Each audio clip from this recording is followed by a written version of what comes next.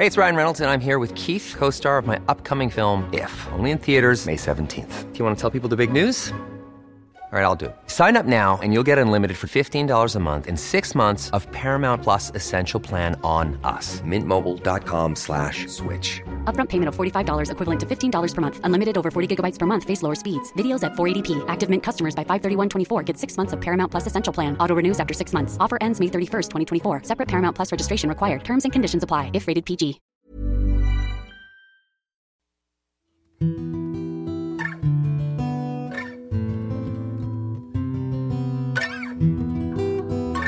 Welcome to Right Lane, a podcast of the Tampa Bay Times. Each week, Times reporter Lane DeGregory discusses her stories and answers your questions. The focus is on craft. My name is Maria Carrillo, and I'm the enterprise editor at the Times. Today's topic, Corona Boy. Joining us on today's podcast is Doug Clifford, a photojournalist at the Times, who was working hard in February and March before he developed symptoms that left him bedridden. He ended up testing positive for COVID-19. And his 8-year-old gave him a new nickname, hence the title of this episode. Doug wrote about his experiences, and we'll link to that story when the podcast airs. But we wanted to have him share his story here because it's a reminder of how journalists, especially photographers, are putting themselves at risk to cover the story of the coronavirus. So Doug, in February, everything was fine. You were out and about. Tell the story of what happened from there. So I hadn't even thought of coronavirus. I hadn't even it hadn't crossed my mind even once until the end of January. A friend of mine was traveling in China, and I saw that this World Health Organization had issued a bulletin that there was an outbreak. And he and I were in touch through email, and I joked with him that, maybe he needs to run for the hills because there's a virus chasing him. And I didn't really give it any thought after that, but he sent me an email about 4 days later and said he was having a really hard time getting out of China, and that kind of piqued my interest. And I started keeping track of it. But as, my friend left China, I went about my daily routine, and I was just covering general assignments for the Times. And we have a photo team of 9 that developed the visuals, including video and stills, and I was just covering general assignments, everyday things, everything from commission meetings and city council meetings, food reviews, feature pictures, weather pictures, all that kind of thing. And then once the virus started spreading through Europe and getting into the United States, things changed dramatically. And most of March for me and the staff was coronavirus duty. At that point, were you anxious? I would say the world didn't really have a lot of information, a lot of data to make informed decisions. There's been a lot of blurred lines on how it was going to present, and nobody was really certain who it was affecting and how it was affecting people. And personally, I'm a very evidence-based journalist. I like to see data, and I like to see evidence, and I just wasn't seeing enough evidence, so I wasn't very concerned. So you're out in the field in March? Are you wearing masks and stuff? Did you guys? I'm trying to remember where we were. I know we were trying to keep our distance a little bit, right? Yeah. So my memory is that masks were already starting to disappear. I did make a run mid to late March to see if there were any out there, because I was documenting supplies starting to become scant, including hand sanitizer, toilet paper, even paper towels, wipes, anything that had a bleach product in it or a sanitizing product in it. The shelves were starting to clear. And so I was curious about the masks, and I did check, and there were hardly any masks around town. They were starting to disappear. So I was working without masks, but I was trying to keep my distance because early evidence that I was seeing was that this was airborne, and that it was respiratory, and that it could be distributed as an aerosol. So that meant my proximity to people, and especially in closed spaces, would put me at risk of inhaling the viral component and becoming sick. So that was my strategy, was to keep my distance. So you're like at the airport on the days that the governor's trying to decide to like ban people from flying into Florida. Is there a piece of you thinking like, holy cow, I don't want to be here, or like I'm really in the thick of things now? If it's going to get bad anywhere, it's at the damn airport. Like, what's going through your head while you're doing your job? Well, so it's March 23rd, and Ron DeSantis has issued this executive order. He said it started at midnight, and he was going to order that anyone that was coming into Florida from New York, New Jersey, they would have to quarantine for 14 days. They would have to wear masks, that kind of thing. And so when I found out about that, my news instinct kicked in right away. I thought, man, this is big news for Florida. And my first instinct was, I need to get over to TIA. So honestly, I didn't really think, oh boy, I could be putting myself at risk here. I thought, man, this is a monumental moment for Florida. This is where we're really acknowledging that we have a significant risk at hand, and we really need to be vigilant. And it was a real clear signpost that the governor was going to take this seriously. So I went straight to the airport. I was there at 11:30, right before the first flight came in. Now, Lane has worked with Doug a lot longer than I have, but I mean, just to give people an idea, Doug is the guy that is always the first name that comes up when there's a hurricane. He's the one, everybody's like, okay, well, Doug will obviously go. He's like Mikey, he'll do it. He'll be in the middle of everything. Am I right, Lane? I mean, that's Doug's the guy you want to be with if you're in something dangerous, because he's really like level-headed. He doesn't freak out. He knows methodically what to do to take care of things, how to like work the cops, work the first responders, get over the barriers, and be where the action is. And I always feel safer and better when I'm with Doug, not just that he's going to make great pictures or video from my story, but he's going to take care of the situation. He's like the fixer guy. So yeah, well, I would say definitely the first guy I sent into danger. So in March, toward the end of March, Doug, you started feeling woozy. You felt hot. Go ahead. It's like it felt like a little like a regular flu, but you obviously had a sense that So on March 23rd, I'm at the airport and I document those flights coming in, and I do recall interacting with at least a half dozen people that had come in from New York and New Jersey, taking their names, getting quotes, asking them what it was like up there. And then the next week, I was covering the Safer at Home situation, because the cities were starting to enforce, the county and the cities were starting to enforce the Safer at Home orders that were coming in. And I went to a Pinellas County Commission meeting where they were deliberating that. I covered a parade for parents, students, and teachers to acknowledge that children weren't seeing their teachers. This was up in Pasco County. And then I was documenting street scenes. So I was all over the place. I was in Safety Harbor. I was in Tarpon Springs. I was in Dunedin. And I was out in the street. I was interacting with people, but keeping distance, but certainly. With spring breakers? Yeah, spring breakers. I went to Clearwater Beach, and I remember when I returned to the car, I thought, I was playing a little game with myself. I was wondering if it was my head, if it was my mind that was playing tricks on me, and that I was talking myself into how disgusting it felt, or I was trying to figure out if it was really that disgusting out there.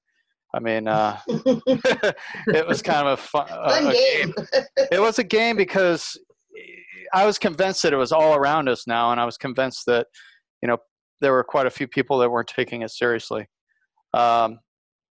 So fast forward to the last week of March, I decided to go out to US 19 at daybreak, because I was astounded, and had been for the week prior, at how much traffic was out. Traffic to me was kind of a litmus to indicate how many people were out and about. And in the mornings and even in the evenings, kind of in the rush hour times, I was seeing thousands of cars on US 19, which tells me the services were out, people were still out shopping, people were in the stores.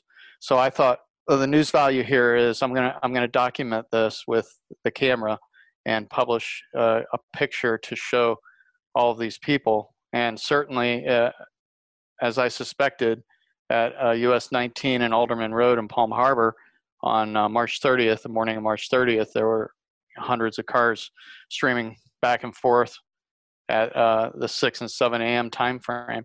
But while I was making that picture, I had kind of a cold sweat. I had a little pit in my stomach. I was a little wobbly, a little scratchy, uncomfortable, chills. And I thought, yeah, this is not good. This is not a good situation. And I rushed home and put the thermometer into my ear, and certainly I had popped a fever. And you pretty much knew then coronavirus. Like, that wasn't a doubt in your mind. Like, yeah, I got this thing now.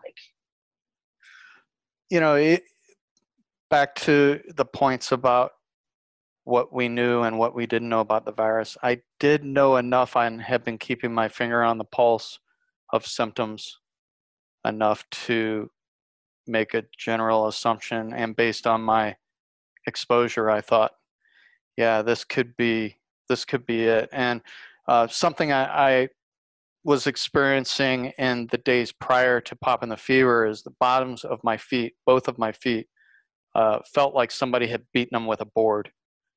And that's not an exaggeration. I would get out of bed and I thought, my God, I'm not 90 years old. What's going on? I was hobbling out of bed in the morning for those days prior. And I thought, man, I hadn't moved any furniture. I hadn't kicked anything. I hadn't been in a marathon. And I thought, that's just really not good. It's odd. But, I'm in my 40s. I thought maybe it was my age. But then as data started coming in and after I was diagnosed, it was pretty clear that was likely the result of the virus load in my body and manifesting itself in my extremities, which there's a lot of data now that supports that. So how was it? I mean, I feel like we were terrified for you, Doug, and but then I worked with Doug on the piece that he wrote, and you're so calm. Were you really that calm? I wouldn't say I'm a fatalist, but I certainly have learned. I have some tools in my toolbox to deal with adversity. One of those things is that I really believe in that you have to take life on life's terms. Life happens every day. There's illness and there's fortune and there's fantastic things that happen and there's bad things that happen. And I really believe that when bad things happen, you have to slow things down and try to be as rational as you can be. And for me, it was, maybe I was functioning on a day-to-day or even a week-by-week in my mind rhythm of time of a week-to-week or a day-to-day, and I had to slow things down to hour by hour and minute by minute. And I find that for me, that's a really good coping tool. So I slowed things way down. I made contact with my physician, and I kind of isolated myself from the children, and I made plans to get up to Pasco County to a testing site. I contacted the photo department and talked with my supervisors, and we did a little bit of contact tracing to figure out who I've been in contact with. That's just, for me, that's how I cope with things. I was able to kind of slow things down and kind of look at it like going through the Panama Canal, lock by lock by lock.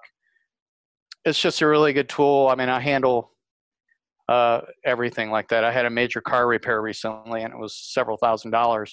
And at face value, people would be flipping out and losing their mind just to slow it down. It's just kind of a tool.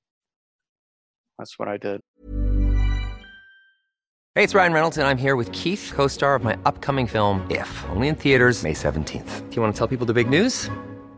All right, I'll do it. Sign up now and you'll get unlimited for $15 a month and 6 months of Paramount Plus Essential Plan on us. MintMobile.com/switch. Upfront payment of $45 equivalent to $15 per month. Unlimited over 40 gigabytes per month. Face lower speeds. Videos at 480p. Active Mint customers by 531.24 get 6 months of Paramount Plus Essential Plan. Auto renews after 6 months. Offer ends May 31st, 2024. Separate Paramount Plus registration required. Terms and conditions apply if rated PG. Were you worried about your kids? Your kids, 3 little kids, right? How did you take care of them and isolate from them? And what were your worries from them? And what kind of heck did they give you when you're down and vulnerable? You know, that's part of the psychological game. When you're in close quarters with people that you care about and you don't have a lot of knowledge, or there's not a lot of data, there's not a lot of evidence, you know, you make concessions on what you think is manageable and what you can do. And then in other places, there's kind of a slippery slope. You know, meals and interactions with school and trying to manage problems like a scraped knee, or, you know, questions about a book report, or, you know, needing help getting something out of the freezer. Or, you know, you just taking it one moment at a time. And I was really trying to manage just being aware that the evidence was that proximity was, keeping my proximity from the children was an important factor. And I worked on that every moment that I could to try to diminish their exposure to me. But certainly it wasn't perfect. Must have worked. They didn't get sick, right? Yeah, and you know, I have suspicions that the virus has been here for a while, and it's possible that they have had it. One of my son was really ill in January, and it's something that's in the back of my mind. I'm just suspecting it's possible. People might wonder, Doug, if it ever crossed your mind not to go back out in the field. I mean, did you ever have that thought of like, okay, I'm healthy again and this thing is still out there? No, and I had a lot of support from my physician, and she's a very intelligent and well-read physician who is constantly reading reports and keeping up on data. And that's very reassuring. Through the process of being sick, I was sick for most of 10 days. She and I were keeping in touch using a video chat and also texting. And she was right there with me. If I had a crazy off-the-wall question or even something that I was mildly concerned about, she would take her time to answer questions. And, you know, one of those reemerging questions was, you know, whether the virus would give me immunity, and whether or not, you know, at the end of this, you know, I would be able to work, and that I would be well enough to go and do what I love to do. And she felt pretty certain, and I don't like speaking for my physician, but my vibe was that this virus was going to work similar to other viruses, and that my body would develop an immunity response, and then antibodies would be present, and I would be repelling that viral load. If I came in contact with it again, I would be repelling it. And that whole idea has been bolstered since my recovery, because I was approached by One Blood, which is a local nonprofit blood bank that was pursuing my convalescent plasma for plasma therapy. And they took 2 pints of convalescent plasma from me on my birthday, which was April 28th, and it was quickly distributed to a patient in the Baycare system.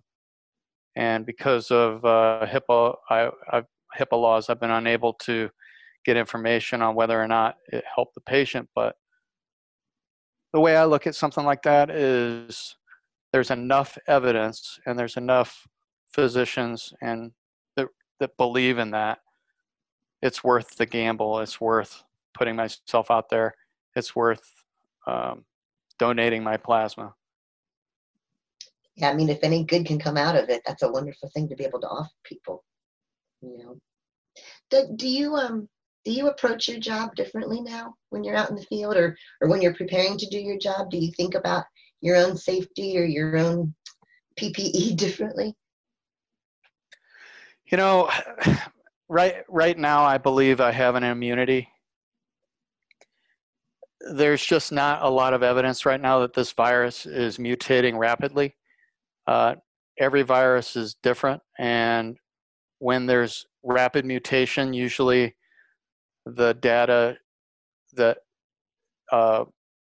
presents that evidence comes pretty quick and early, because they start to sequence the DNA in different labs, and lab A sends over a report to lab B, and they say, wow, this thing is radically different. This genome is radically different than this one. Look how much it's mutated. There hasn't been a lot of those reports coming out. So I feel like for now, I have an immunity, and actually it empowers me. I feel like I'll be able to do my job relatively well and safe right now. That's why you looked so fierce in your comeback photo. Do I? What do you think, people, if they're sick, from after your experience, what would you recommend? This virus presents in ways that they're still deciphering. They're just now coming up with data and suggesting that children are having inflammatory disease in their circulatory systems and in the pericardia and the heart. This is all just coming to light. And so we're in an infant stage for the discovery of symptoms, and I don't think there's a real clear canon or a list that we could go to that would say that one symptom is more chronic than another, except for the respiratory parts of this. Obviously, people that have a respiratory component that is starting to present like a shortness of breath or a discomfort in breathing, I think we need to be worried about that. And I know that on day 7 and into day 8 for me, I did have a moment where I started to wonder if my cough was too serious, whether or not I might end up in the hospital. These are games that you play with yourself. And so the answer to your question, if I were giving advice to people, I would say it's probably best to quarantine at home and really pay attention to your respiration, because I think if anything's going to get you with this disease, it's going to be acute respiratory illness. Well, we're glad you're all right. We're glad you're all better. Back out.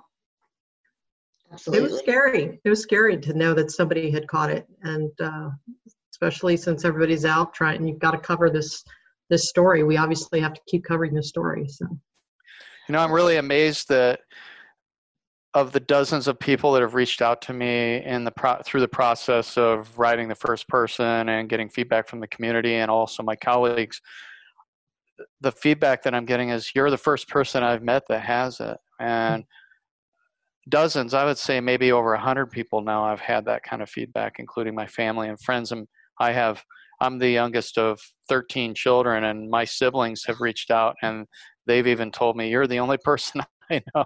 And they're all over the country. So I'm kind of stunned at that remark, because I was pretty convinced that, probably a neighbor had it, and every third person I see around has it, and maybe my children have had it, that I'm getting this feedback. So I don't know what that's suggesting, but it's interesting to me. We're glad you're better. We're glad you're back. And thank you for sharing your story with us. Because I do think, we hear about the old people getting it. We hear about, families spreading it around, but someone not doing their job, especially in this industry. You can't avoid being out there. And I just applaud you for sharing this with everybody. We're all exposed, and we're all going out to Publix, and we're all going out to Walmart, and we're all going out to Target. We're touching handles and pushing carts and picking up plastic bags, and we're handling food product containers. and we're interacting with our family and loved ones and our colleagues. And, we're all taking these risks, and the evidence is still out. So, what's the difference between me taking those risks every day to put food on the table for my kids and going out and doing some reporting? That's kind of how I look at it. I need to keep my skates moving, and I need to keep working to bring information that's relevant to these stories to the community.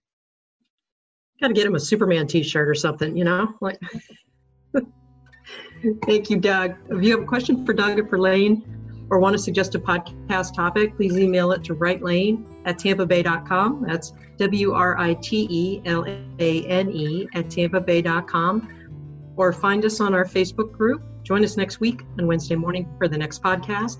This podcast was produced by Allison Graves. Music was composed and performed by Dan DeGregory. Thanks for listening.